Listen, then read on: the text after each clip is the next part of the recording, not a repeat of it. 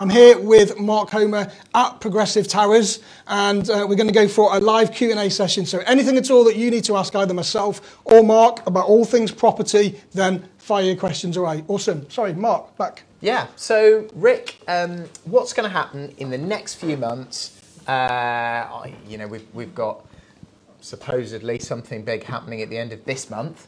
And then what's happening sort of 6 months, 12 months out? Are we going into recession? And what's going to happen with property? That's a golden question, isn't it? Are we going into recession? I think, if we could answer that, then you and I would be doing a better job in the government than most people we've got at the moment. But we're not going to keep this as a political post. So what do I think? Well, the predictions are, it depends which article you read. And I think it's very subjective. The predictions are at the moment that if we leave on the 31st of October without a deal, then we're going to see a correction in the property market. And that correction is going to be, according to all of the articles that you read, anything from 10% to 30%. Now, the Bank of England think we're going to see a 30% reduction in property prices in the first 12 months, and with another correction coming back into the end of 2020, which will bring us back to the beginning of 2019. But if you read articles from Rightmove and Zoopla, they are saying about 15 to 19%. Now, it depends on where you are in the country, because at the moment, if you invest in the north, properties in the north at the moment are achieving 100% of asking in certain areas of the north, northwest specifically. Scotland, folks, if you're in Scotland right now, Scotland market is just taking right off. So we're seeing about 7-8% increase year on year. Playing catch up. It's sort of No, I think because they're not really affected by Eastern European Eastern European issues as much as potentially we are in the south. Absolutely. Yeah. So property market around the north at the moment is going really well. So places like Warrington, Chester, Manchester, all of those places are achieving maybe a little bit more than asking. So if you own property and you're looking to sell now, it's a great time to sell in the north. In the south, we're seeing a big decrease at the moment. So year on year, London and areas of London are seeing a decrease of about 0.8% at the moment, year on year. What remains to be seen all really depends on what happens on the 31st of October. So that's sort of what's likely to happen, if we have a no deal, potentially, but no one really knows. But does that mean we just sort of sit on our hands, stop? What do we do? What action do we take? It's a great question. And when we first started to hear about Brexit, what was it? I don't know, three and a half years ago, people were saying, right, that's it. I'm not going to do anything because we're too volatile right now. The economy could do anything. Nobody knows. And I was about to buy a deal. And this deal was on the market for 1.3 million. It's a block of flats. And negotiated it down to 1.1 using our ninja negotiation skills. And everybody was saying, don't do it. Don't do it because, potentially this could be the end of what you do. And if the market falls flat, you're going to be negative equity from day one. Now, we bought this with traditional means. We just bought it with normal lending, 25% loan to value. For 1.1? For 1.1 million. Yeah. So we were in for just under $500,000 in deposits. So we did. We bought it. And despite what everybody else said, we carried on, we developed it, we got planning permission, and we had that property revalued about 2 months ago for 2.2 million. We've got all of our money back out and some, and obviously we're still only like 75% loan to value. And I think the moral of the story is there's always going to be something, Mark. There's always going to be something that stops people from investing. There's always going to be somebody that says it's not a right time.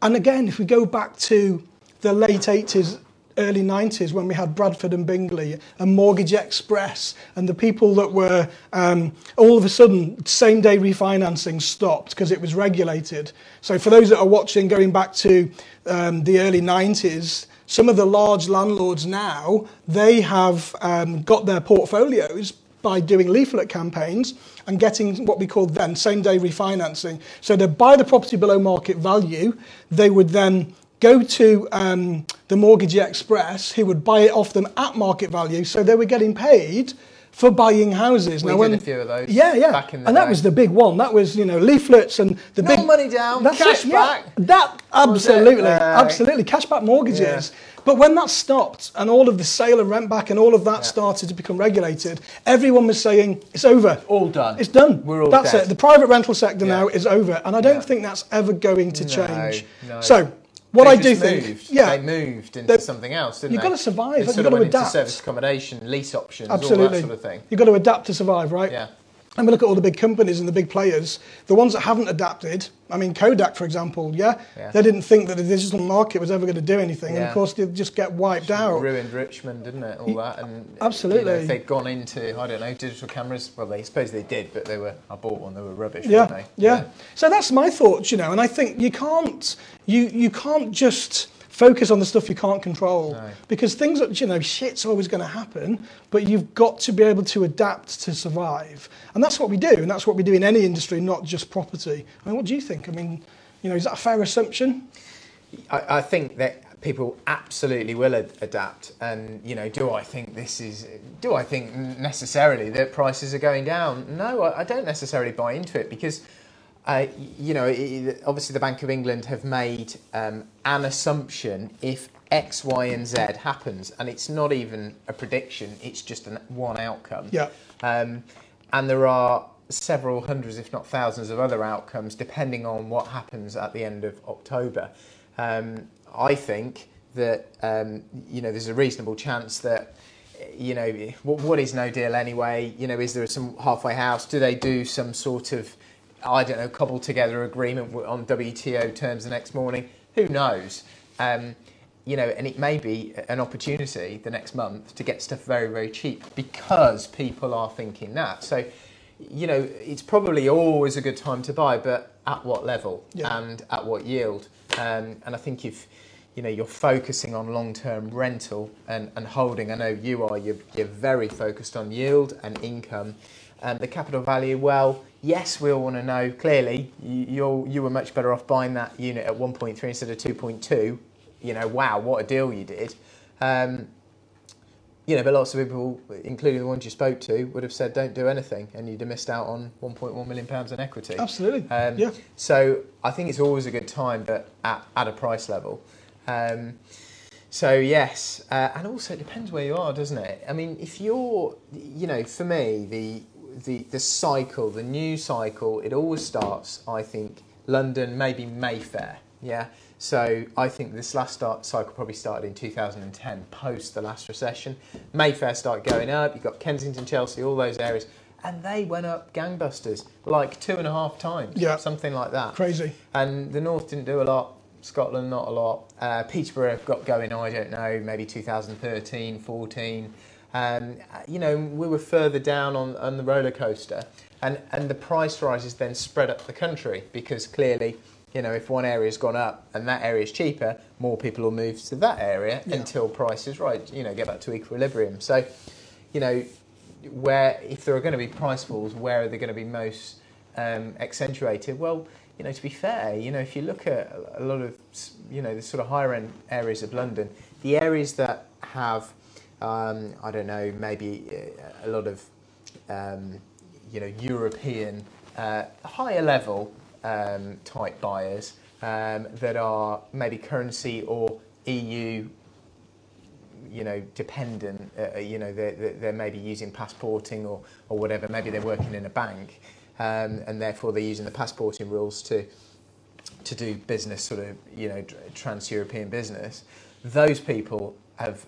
The numbers have reduced in terms of the numbers that are coming over, and lots have gone home. So those areas, the values have dropped. And so do you think now's a great time to get into London? It may be, because if you look at those areas, they've dropped 25-30%. If you're at the coalface looking at it, I can see all sorts of examples. And lots of investors that are struggling to sell right now. Absolutely, and the stamp duty ruined it above 1.5 million.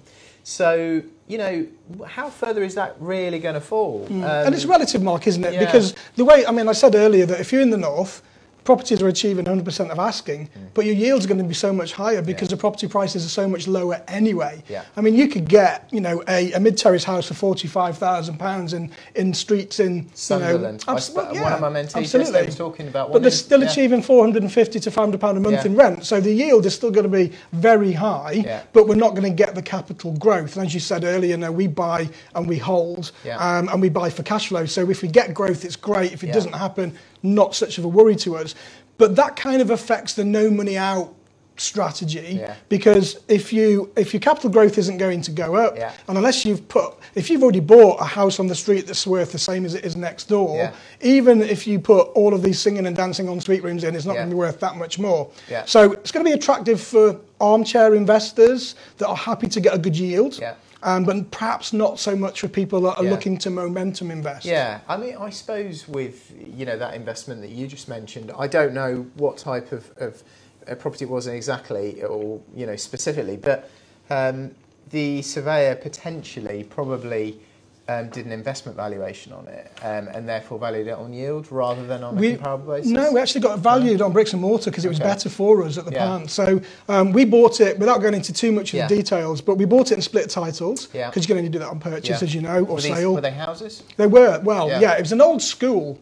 So it's the whole street, it's an old school, converted back in the 1950s into individual HMOs. So it was a 28-bedroom HMO, listed, conservation area. And so were they split into fives or? Four.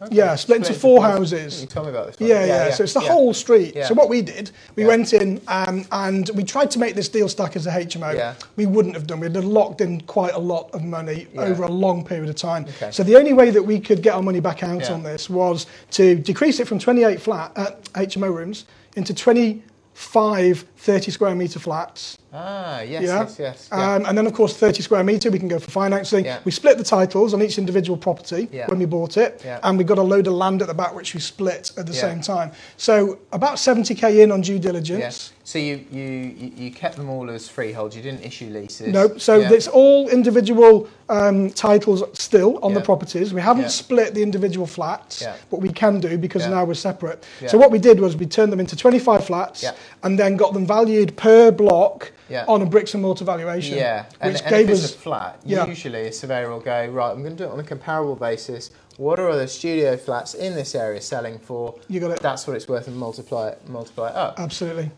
So that's one way. And then the other yield way, side of things where we are isn't that good. Isn't it? It's probably about 9.5%, 10%. So it's not that good. So if we'd have gone through the yield basis, we wouldn't have got as much money back in. That's interesting because around here it's surveyor dependent. But if I bought something, I converted it, and then I got it revalued based on yield. It'd be similar. I'd probably get 9%, something like that. And that's probably still just advantageous.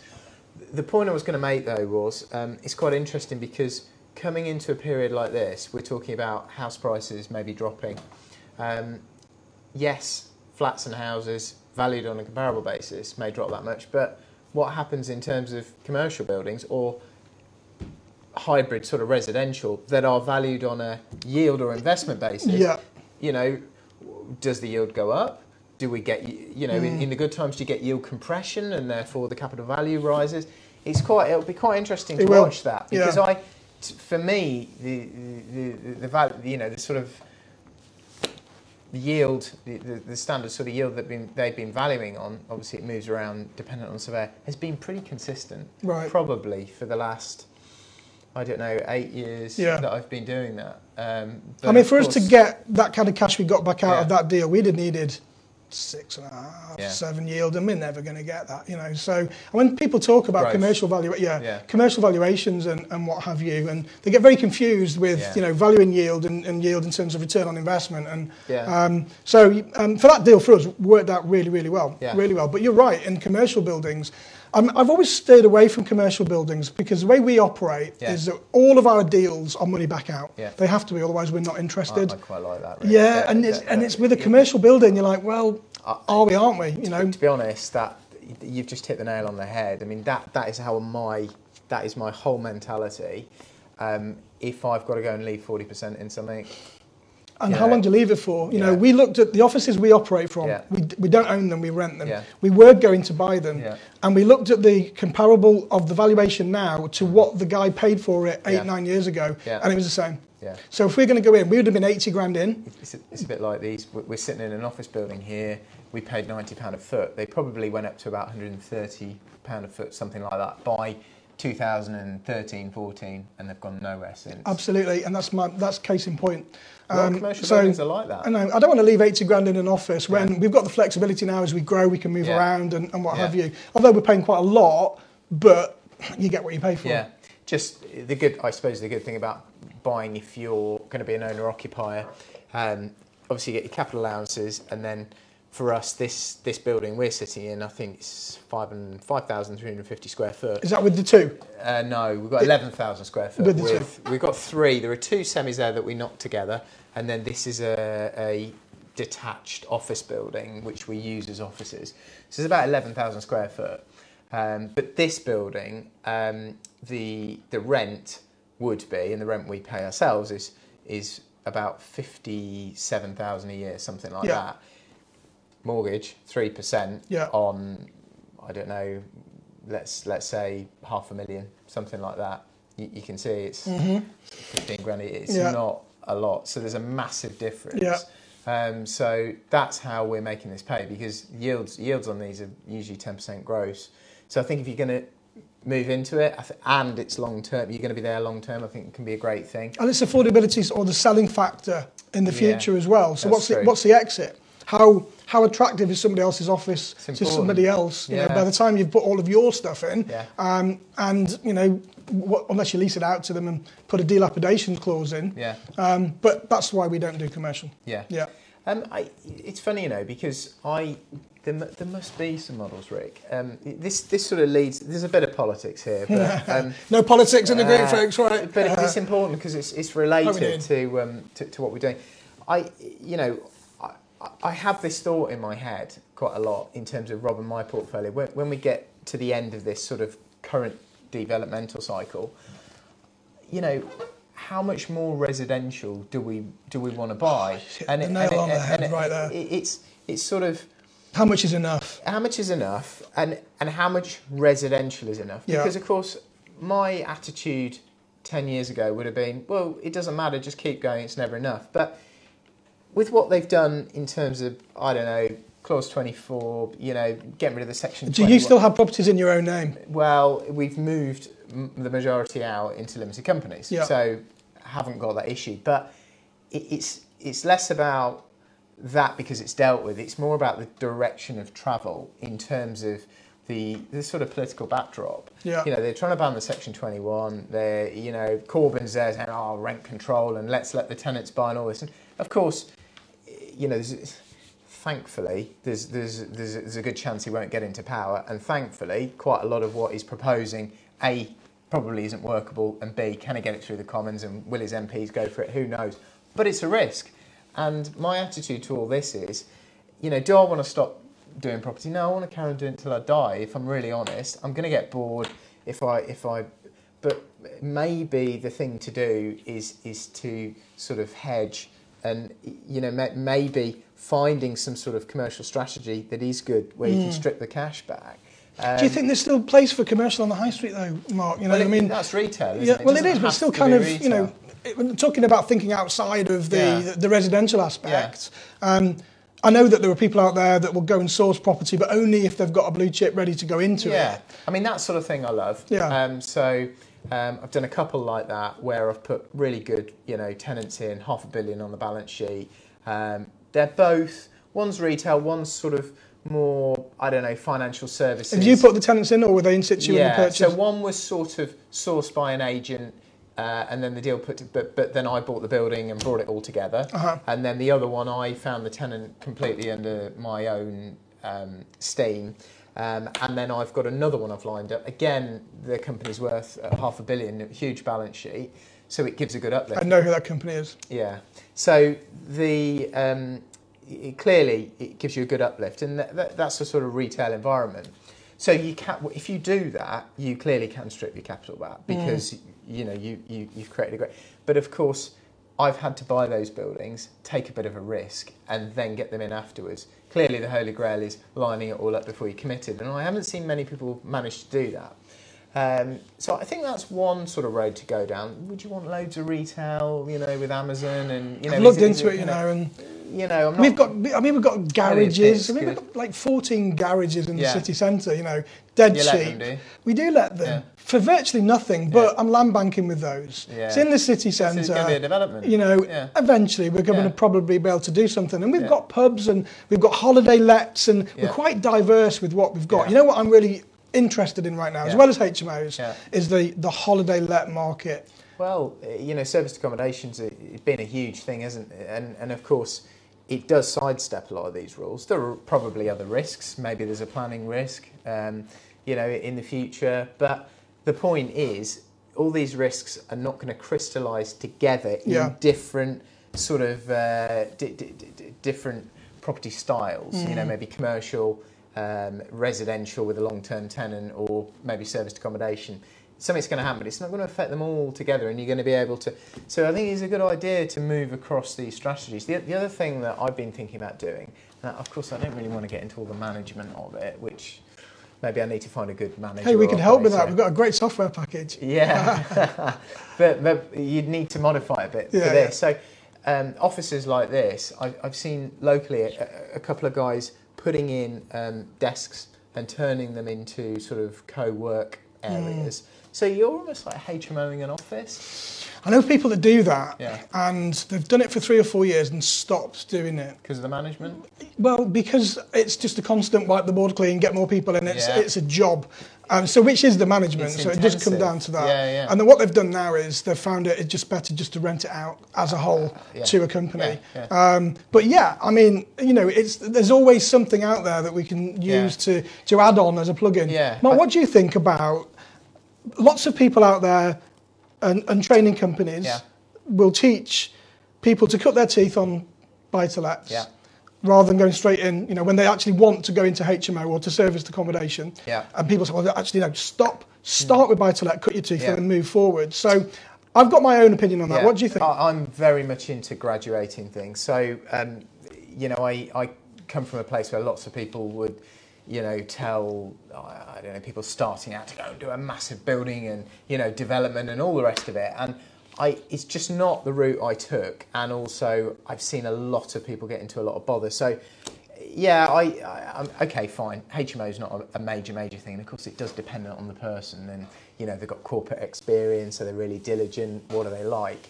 But, you know, doing a single let or two, then moving into a HMO or a few. But what if they've only got a small pot of cash and they're doing single lets, so they can't get their money back out? Well, so if they can't, they haven't got much of a choice. Because I kind of think of it differently.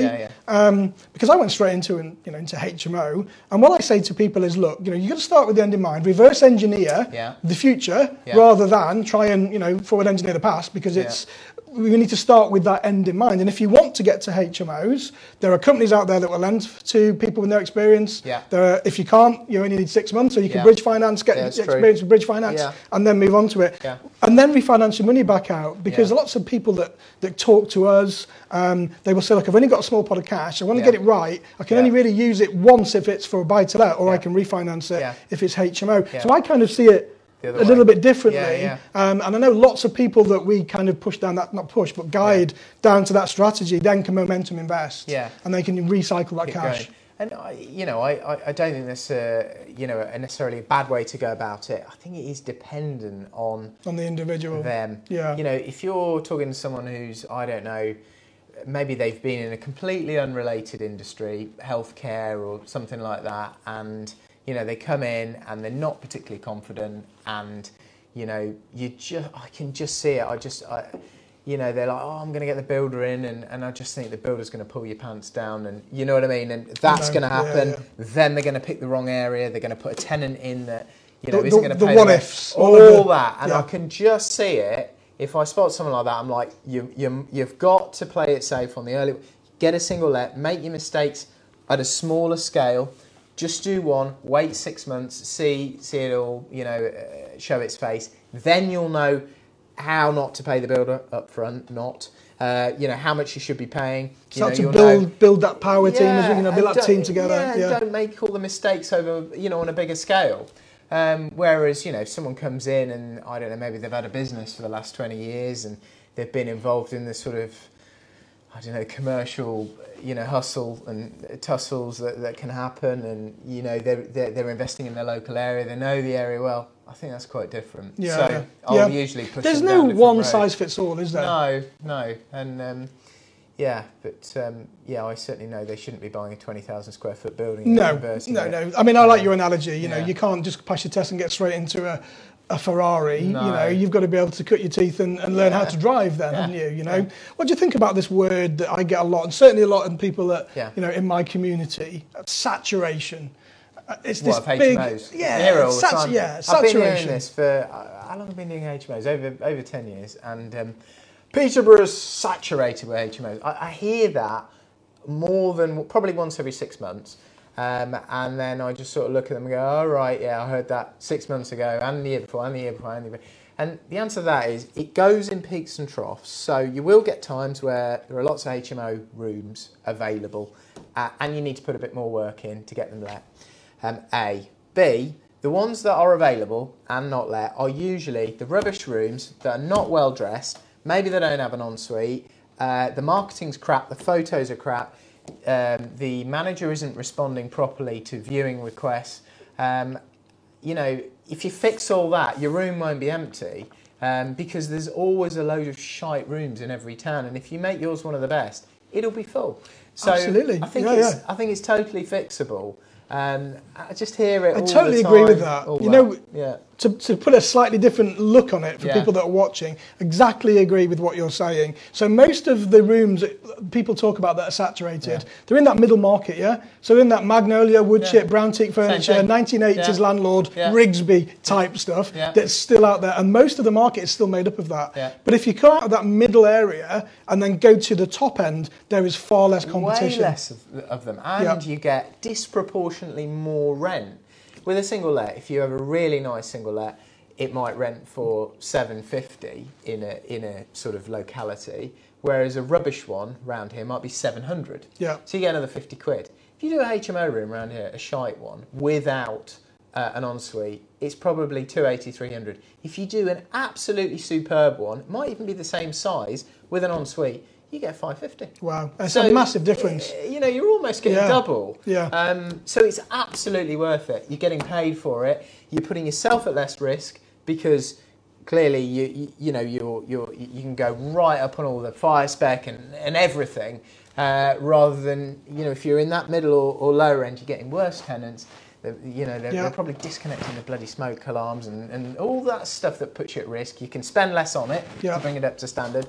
And you're making less money. Why the hell do you want to be there? It's quite funny, isn't it? Because you mentioned that people that say, look, we get voids, right? We do get voids. That's part and parcel of, we're really, don't want to sort of tempt fate. Is this wood? Touch wood. We're doing all right at the moment. We've probably got 4 voids in the whole of our portfolio, which is all right. We're below that 10%. Yeah. But when people start posting, I've been void for 2 months. I've got so many voids. What can I do? What can I do? Yeah. What I will do is say, well, look, we'll see how we can help you here. Yeah. Can you post the link to your advert? Yeah.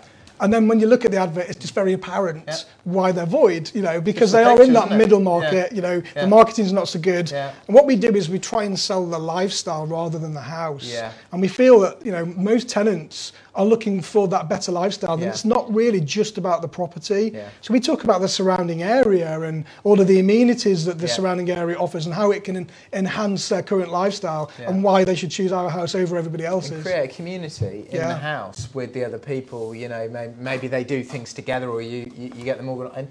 And, once they feel like they've got a nice community and a nice room, they don't want to leave. Yeah. They want to stay. And that's the idea, isn't it? And then our tenants are customers, aren't they? Of course. We've got to look after them. You have.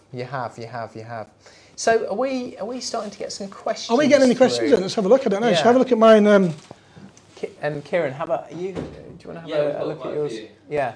So Kieran, do you want to start? I've got loads. Yeah. Folks, if you've got any questions for Mark or myself, now is the time to fire them over, and we'll do our best to get round to them. We are running several live feeds here, so we are going to try and dip from one to another. So, Kieran. Okay, so I'll get started. So Susie Edwards.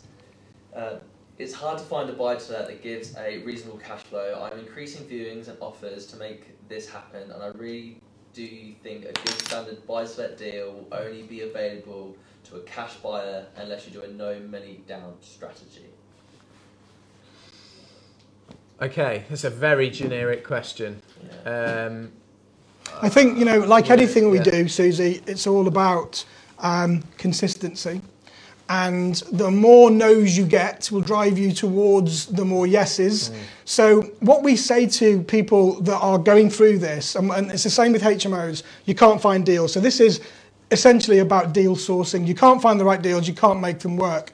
So what I'm going to say to you is that probably you're not doing enough viewings and not offering on every single property. So if you view 10 properties a week and you offer on 10 properties a week at a price that works for your strategy, then the law of averages is that you will get some of those deals over the line. You've got to fill your pipeline up. Absolutely. So it's about bringing those leads in, keep bringing them in. It's a numbers game. And then when you're negotiating with the vendor, you might start maybe doing some practice negotiations, maybe in front of a camera, maybe in front of a mirror or a partner, and start to think about all of the no's that you're getting now and the reasons. And what we do is we go for the no, because a no is an objection which we can work on, because it means that they're not happy about something. It might mean they're confused. It might mean they don't understand, which is kind of the same thing. They're not happy with the deal, or they've got somebody else influencing them to tell them not to do it. So it's all of that, really. So my best advice would be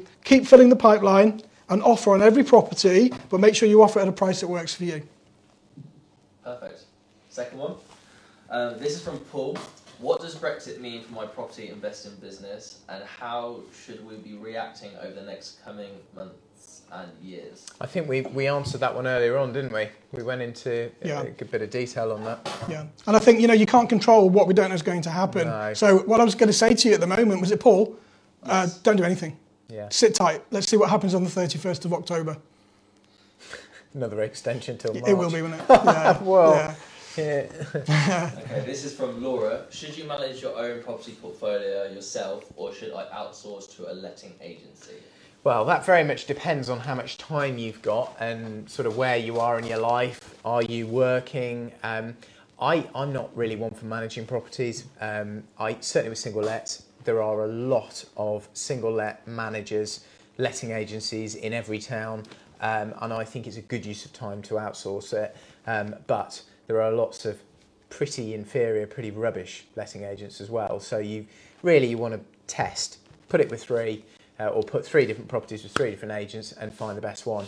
With HMOs, it's not so easy. I'd say in this town, there's really us and another true HMO sort of letting agency. Lots of others will say they'll do them, but they won't clean the communal areas. They haven't got the right sort of tenants going in. And it can be quite difficult to find a manager for HMO. So you often end up doing those yourself just because they're not available. I agree. And you know what? I've got to say this. I've got a property platform that I developed called GoTenant, which is designed for HMOs and single lets. So you can leverage your time through it and actually do it yourself. You don't have to pay somebody else to do it for you. Amazing. Okay, so this one's from David. How can I minimise risk when investing in property in the current climate? So how can you minimise risk? Well, okay, what type of risk? You might have sort of, risk of property dropping in value or capital risk. I think if you bid very hard, fill your pipeline up, make loads of offers and buy very cheap, that is the best way to control the risk, because you're always going to be able to get out of it for the same or more money than you paid for it. I think you want to manage your contractor risk. You need to get good recommendations from other people for good contractors. Don't pay money up front for goods and materials because you end up getting stung, as I have been in the past and presently. You need to make sure, I think you want to manage your sort of finance risk, maybe more fixed rates. Maybe, make sure that you're not all with 1 or 2 banks, because clearly when things go wrong, then they try and get the money back, and you don't want to be exposed on that front. I think tenant, risk from tenants, you need to reference the hell out of them, and only put ones in. Have it void rather than putting a bad tenant in, because they will, they will ruin the place, and you'll have to refurbish it, and you won't get the rent. It will take you months and months of court fees and all the rest of it. So I think you can reduce your risk a lot by tenant referencing effectively and thoroughly. Yeah, any other risks you I think all of that, especially tenants, because, folks, you go into this and you put your heart and soul into it, and if it's your first project, you put all your cash in it, and you're working with your partner or your spouse, and everything's great, and you're working towards a dream, and you get to the point where you've got your property ready, and then somebody comes along and promises the earth with a big wad of cash, and you rent it to them, and they can take that dream away overnight, and it can destroy everything that you'll ever want to do again with property. So yes to all of the above that Mark said, but absolutely reference those tenants. And if you're just simply not sure, don't take them. Simple as that, just don't take them. You don't have to, you're not obliged to, and don't be motivated by people that come to you and say, I've got 3 months in advance, I want to move in today, let's do a deal. Because you've got to make sure you get the right tenants. You know what? We've got tenants, Mark, in some of our properties. They've been with us 17 years, and we don't hear from them at all. Nothing. 17 years, they pay every month. I think they're still there. Well, they're paying anyway. So what could be better? If you pick a really good letting agency, then they will reference tenants for you. Yeah. But what do you use to reference your tenants? Well, we do everything in-house. Yeah. So what service do you use? So first of all, I use GoTenant. Yeah. So okay. I mean, I don't want this to be a massive plug for GoTenant, but we use GoTenant, which automatically asks the prospect about 10 pre-qualifying questions before the viewing. Yes. So we flip it. All of the due diligence we do at the beginning.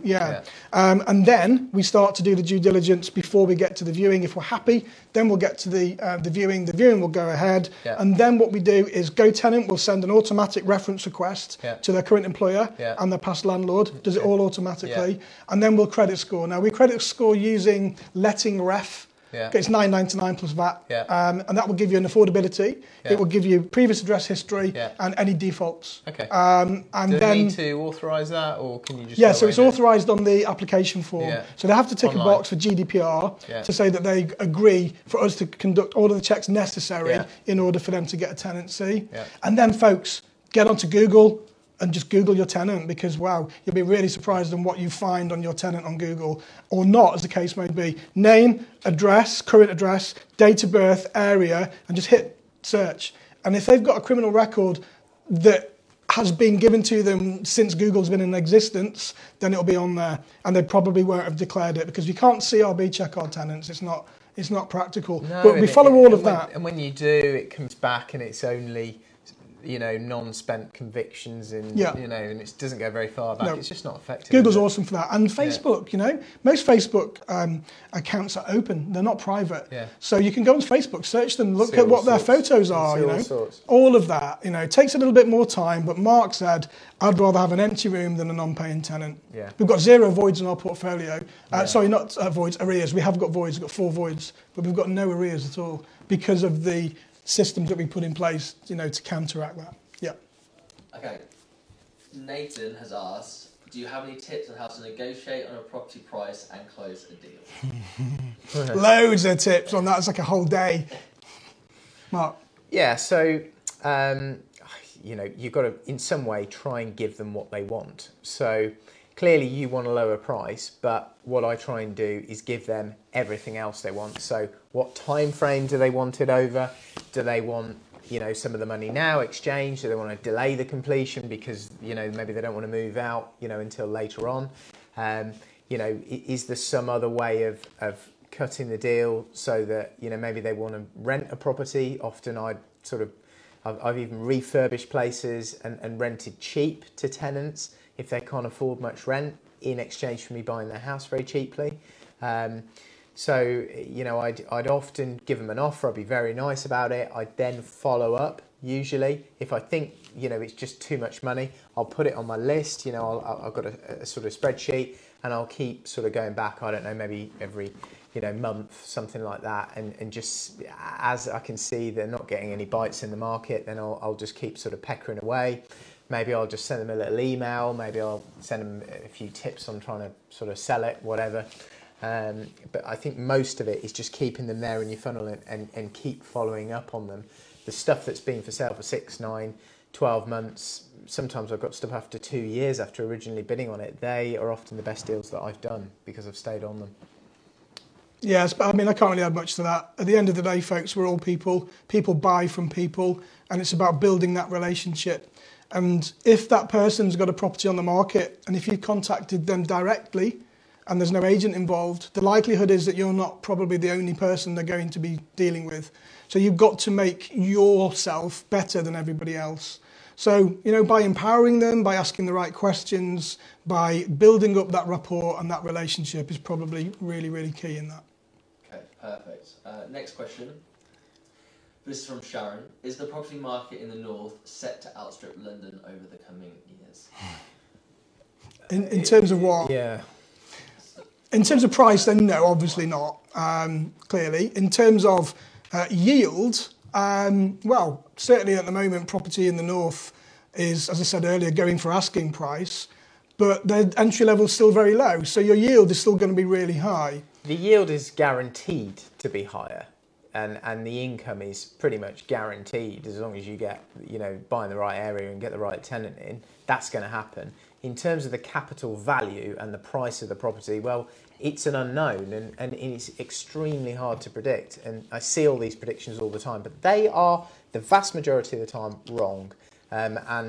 You may get higher capital growth for the next few years in the north just because it's playing catch up. London's been falling. Or whatever, but if you took a 20 or 30 year time horizon, then it's likely to be higher in the south, or has been historically. And I think after Brexit, the people will start coming back in. You see a lot more of the foreigners. Currency is so weak. Sterling is extremely weak. It's the weakest it's been in my lifetime, since I've been conscious. So, once a lot of this uncertainty lifts, there is all this money on the sidelines waiting to come back in. Clearly, sterling is very cheap. Property looks cheap for a lot of foreigners around the world. And I think when there's certainty, this money will come straight back in. And the first place it's going to go is London, just because, that's what they all know. Absolutely. The Chinese, people from the Middle East, Asia, they know London. They want to be in London. They've seen it on TV. They see it in the movies. You talk to them about Hartlepool. It's going to take a while for them to get used to that. And if you were around earlier and Mark and I were chatting, Scotland right now is outstripping everywhere. So Scotland's gone up year on year by about 8%. And there's nowhere else that's gone up that far. So off a low base. Have a look over in Scotland. Who knows? Yeah. Off a low base because it hasn't risen much in the preceding years. Capital growth or capital price changes are extremely impossible to predict, actually, accurately, as are interest rates, as is GDP growth. You can probably go a year out, maybe, something like that, maybe a little bit more, but any more than that, I think you're just guessing. It's opinion based, isn't it? Yeah. Lots of it is. Yeah. Okay, so we have a lot of questions surrounding Brexit. This is from Diane. Is it smart to buy property with the loom of Brexit? All of these people must have missed the earlier talk that Mark and I had. Just rewind. It's there. All the Brexit So, chit chats there. we had like 20 minutes on this earlier. Go back and have a little look at it. Okay, let's get to the next one. Can I take one from my group? Yeah, of course. Is that right? Yeah. Okay, so let's just choose one from here. Hi, folks. Okay, so lots of people saying they're watching. Hi, Rick and Mark. Hello, chaps. Hello, everybody. Hi, Steve. So Steve's asking, so how can we go into a crash due to leaving the EU when we are in control of it and are aware of it? The last crash, it was the banks which overlent who were not in control. It's interesting. Sounds like a Brexiteer. A Brexiteer. Yeah. Are we in control of anything right now? I don't know. I mean, I think the last crash wasn't necessarily just the banks that overlent. What happened was the wholesale markets closed down internationally. The banks couldn't therefore access capital. Therefore, they reduced the amount of lending that they were doing. Did they? Were the sort of huge impairments wholesale? Okay, RBS, had quite a lot. I'm not sure Lloyd's did. It was more just sort of HBOS, RBS, and a couple of others. But what happened was, it was the straw that broke the camel's back. All of these other sort of areas, industries, within the economy, had all gone too far. There there was excesses, there was prices, capital price rises, the 110% mortgages. All this other stuff was going on, and that just precipitated, the drop in asset values that needed to come anyway. So I wouldn't say it was just the banks over-lending. And if we sort of transpose that onto the situation now, you say sort of we're in control of everything, but I'm not sure. Maybe that's what Boris says, but I'm not sure Boris always tells the truth. Clearly, if and what is a no deal, but if, let's say, WTO terms are imposed, there are some big tariffs imposed on exports, which is conceivable. I don't know, 10-20%, maybe a little bit more on certain items, and exports reduce. That's going to put a shock back through into manufacturing, especially maybe into the service industry as well, which means that companies' purchasing managers' index is likely to go down. Companies are less likely to invest, less likely to spend, maybe lay people off, and that creates a shock in the economy, which pushes GDP down. So I don't think the government is in control of everything, unless, well, I suppose they can go and rehash Theresa May's deal, but are they going to get the Commons to vote for that? I don't think there's any control, is there? I agree with all of that. All of it. I think it's a great answer. I don't think I can add anything to that at all. Hi, Andy. Andy's saying, first company to develop the digital camera in the world, Kodak. They had the golden egg and they didn't do anything with it. Yeah, thank you, Andy. Someone's asking for investment. Sorry, guys, this isn't for that. We're not here to lend you money, but good thinking outside the box. Paul, what is the best way of finding serviced accommodation demand apart from Airbnb? What is the best way of finding do you do serviced accommodation? Yeah, so booking.com, you can start advertising, can't you? You can see the sort of level of incoming demand. You could also go and wind up some existing hosts. You could ring them up and you could find out when their accommodation is available.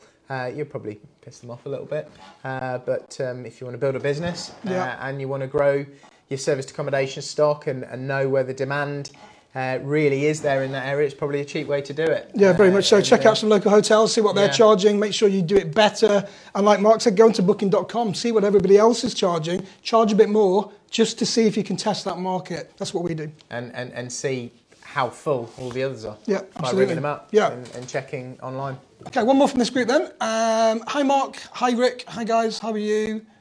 Okay, Amit, hello Amit, hi both. What asset classes are you investing in now, and how much lower are you offering to cover perceived risk of a downturn? What asset classes are you investing in now, and how much lower are you offering? So we kind of talked about this right at the very beginning of the live feed. We were talking about commercial, we were talking about residential. For me, I'm still residential all the way. Mark is doing some bigger projects and some potential commercial to residential projects. Yeah, so I've got a few sort of conversion projects on the go, retail on the ground floor, apartments, and sort of residential above. How much less am I bidding? Well, there isn't a sort of specific amount, but yeah, I've probably factored in a 10% drop on the back end. I'm not selling units, I'm renting them, it's more long term. Am I going to go all my money out? Well, maybe if they drop, no, but we tend to take the rent. Asset classes, would I carry on investing in that? Yeah, I think residential is great. We were talking earlier on though, how much is enough? Once you've got a certain sort of, rump of it, do you then diversify a bit and just sort of hedge a little bit?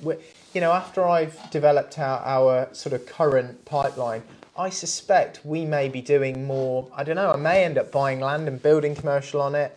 I may end up buying more commercial buildings, maybe not retail, but clearly the sort of shared warehouse thing has become very hot the last few years, so that sort of puts me off a bit because I like the unloved thing, so I should be going down retail road constantly, but I do think that is there's a long-term issue there with Amazon. There's a slow motion crash, so I probably wouldn't go too heavy. It's not just Amazon now, though, is it? I mean, Argos are doing same-day delivery now. Oh, if you live within a certain area, they're doing like 2-hour delivery. Are they? Uh-huh. Oh, well, that's good, isn't it? I like the sound of that. It doesn't incentivise you to get out of bed, does it? No.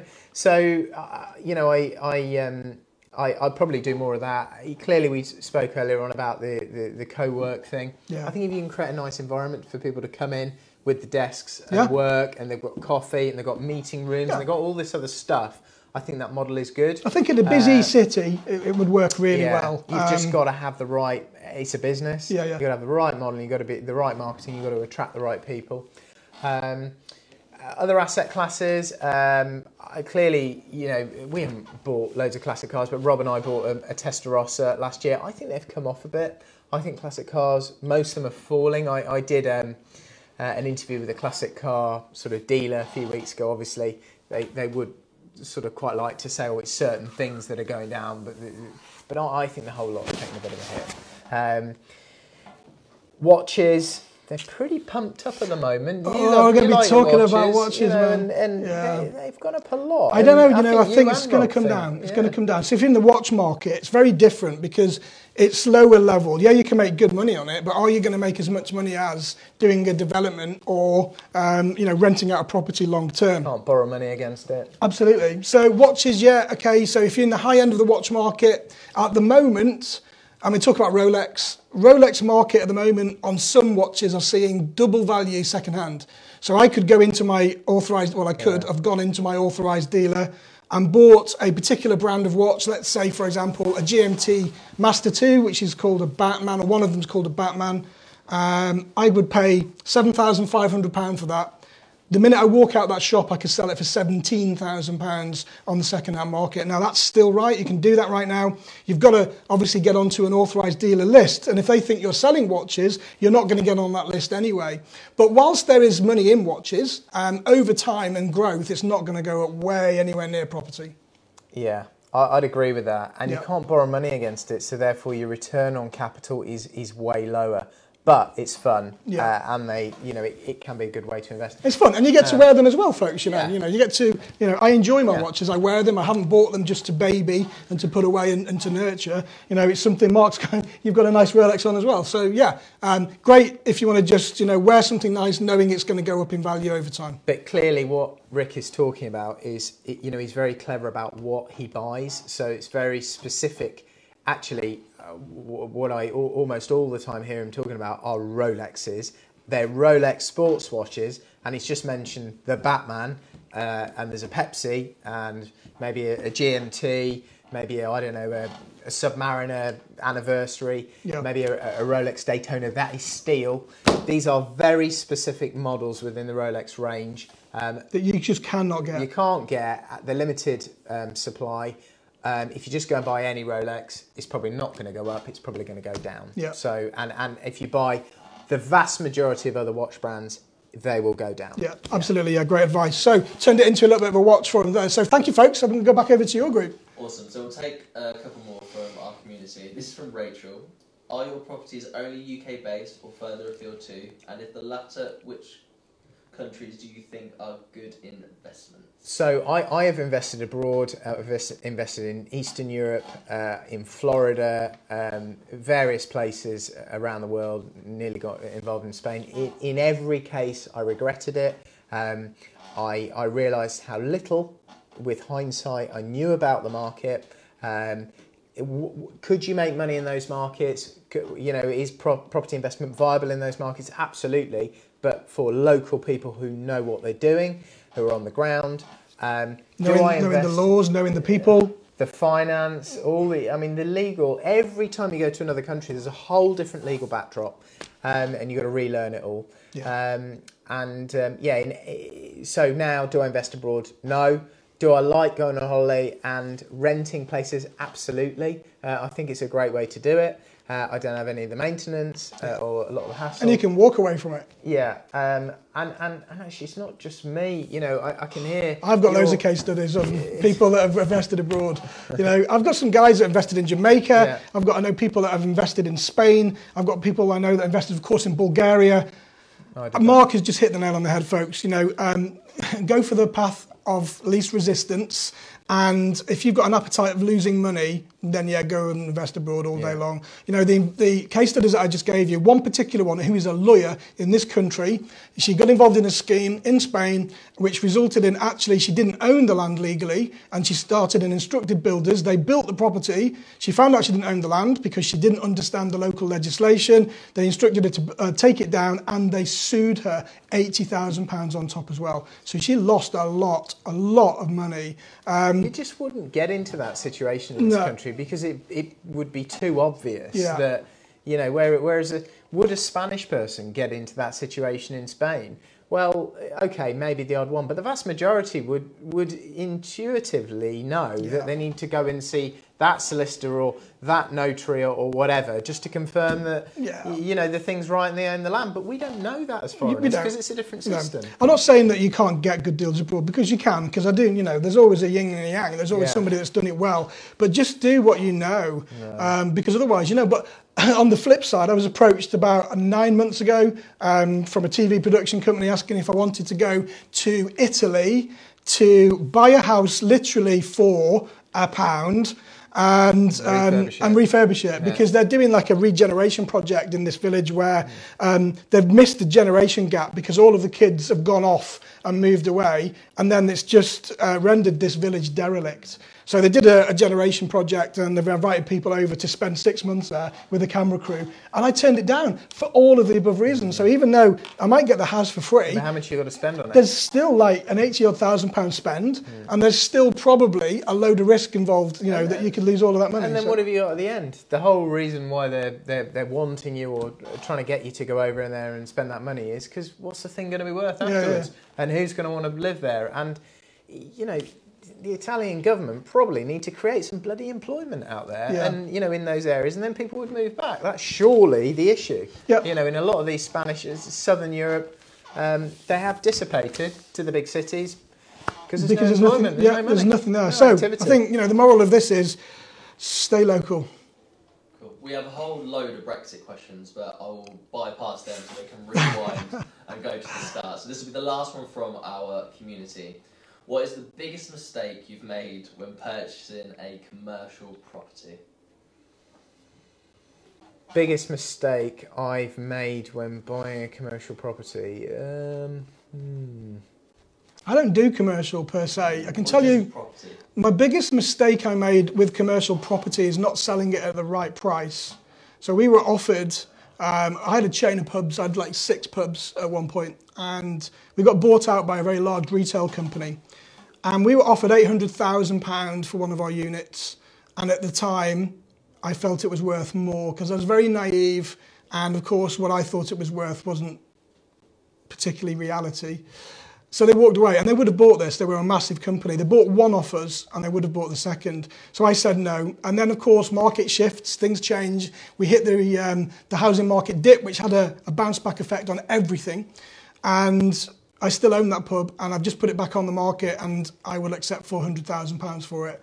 So that's almost £500,000 less than I could have got 8 years ago. That's probably one of my biggest foolish mistakes. Sometimes you've got to think what is best. What are you trying to achieve? And I wouldn't have got any more than £800,000 for that property. And that's a commercial building, but that's kind of my big woe story.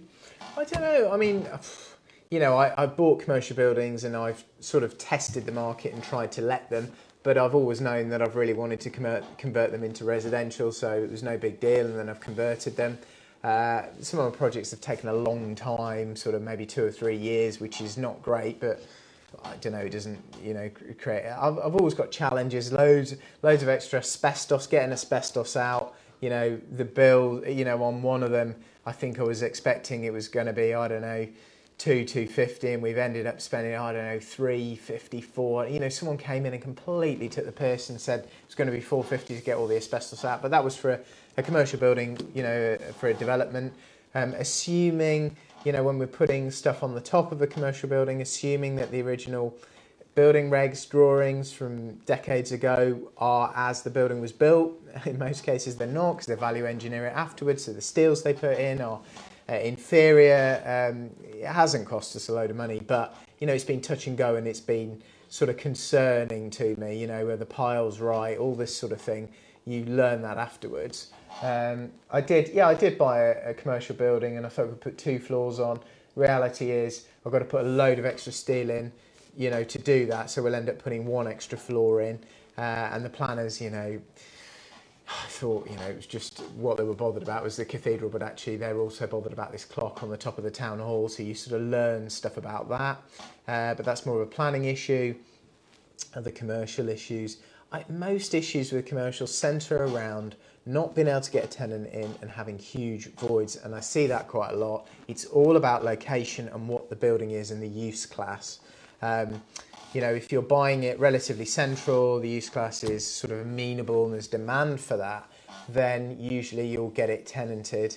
I see people buying things on the outskirts in sort of inferior tertiary locations. They can't let it and they just end up with the empty property rates and a load of void, and that can be really, really costly. So don't do that.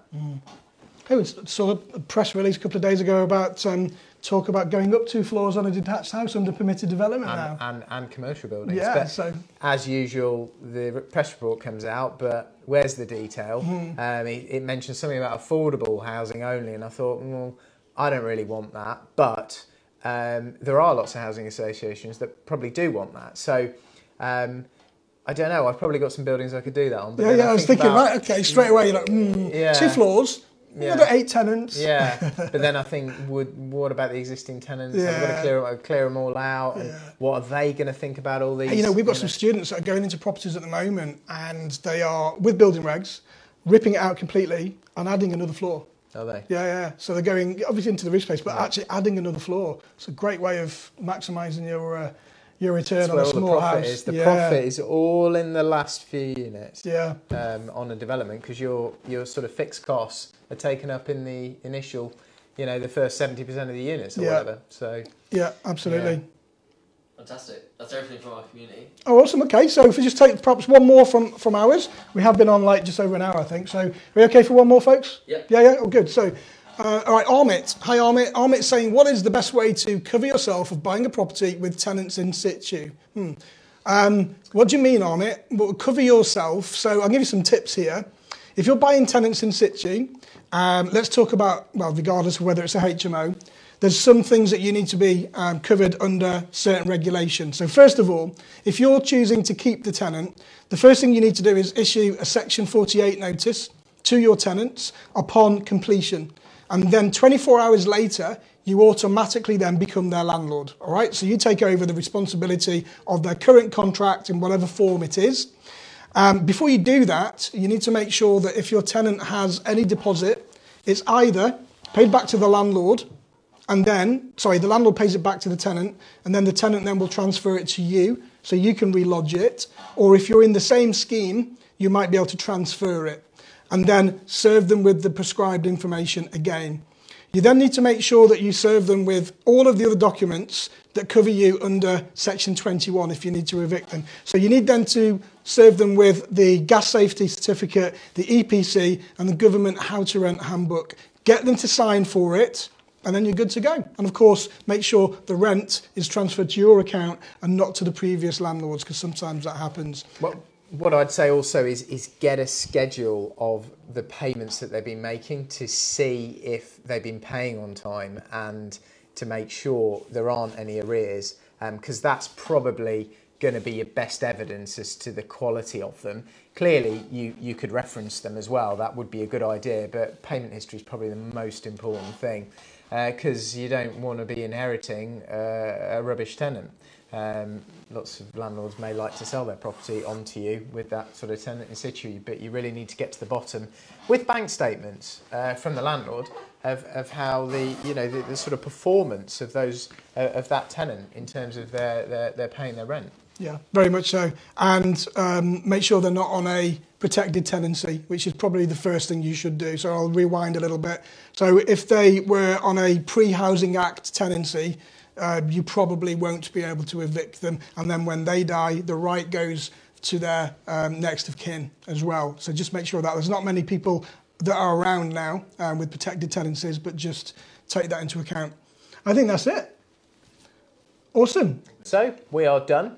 Thank you for watching, Thank you, everybody. folks. Yeah. Rick, thank you for coming over. Thank you, Mark. It's been absolutely awesome. No problem It's at been all. a pleasure. Hope that's been useful to your community. And folks, thank you for watching. Keep the thread going. And if you've got any more questions for us, then tag us in below. Thank you. Have a great day. There's been Mark Homer and Rick Gannon, over and out. Cheers.